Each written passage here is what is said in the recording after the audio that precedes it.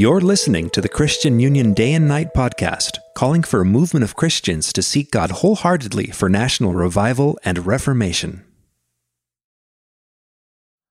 I want to talk to you about living by the Spirit and not living by the flesh. Living your life filled with the Spirit and presence of God. There is nothing greater than experiencing God's holy presence living and dwelling among you.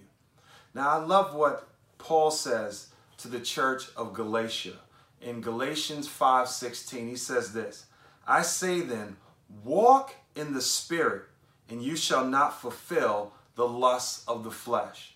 So what Paul's saying is, there's a relationship that we have with God, that when we're journeying and we're walking and we're serving Him and loving Him and obeying Him, that God keeps us and guides us from walking in the desires of the flesh. He says it differently in verse 25 of the same chapter. He says, if we live in the Spirit, let us also walk in the Spirit. And when you give your heart to Jesus, when you surrendered all and said, Jesus, I accept you as my Lord and Savior, you have accepted the life of living in the presence of God and living and dwelling and walking in the Spirit of God.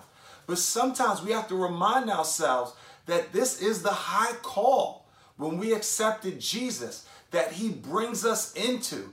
And what I love is that God doesn't give us over to ourselves, but God journeys with us. He's the Parakletos. He's the Holy Spirit who comes alongside us and guides us in the way of righteousness. In Romans, Paul said it this way in Romans 8:5. He said, those who live according to the flesh have their minds set on what the flesh desires.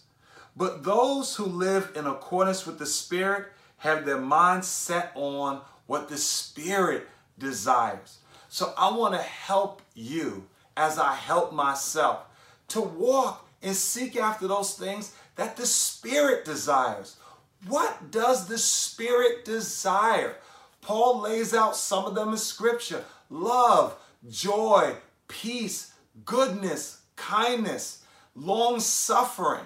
There are things that we're going to experience in this world, and we have to keep putting Christ number one above everything that hits us. No matter what ball is tossed our way, no matter what life tries to bum rush us with, we have to remember that we are children of the living God, and not only in our faith, but also in our actions. And we have to call on Jesus at times and say, Jesus, fill me with your presence. Fill me with your Holy Spirit. Who do I need to be at this moment? How can you help me, Jesus, to live after you, to serve you, to follow you, and to be a great example of a child of God?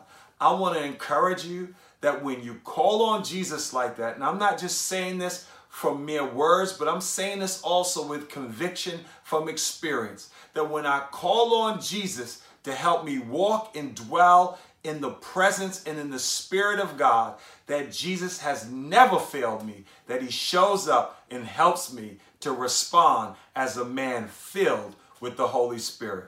God bless you. Keep looking up and keep Christ number one. Peace.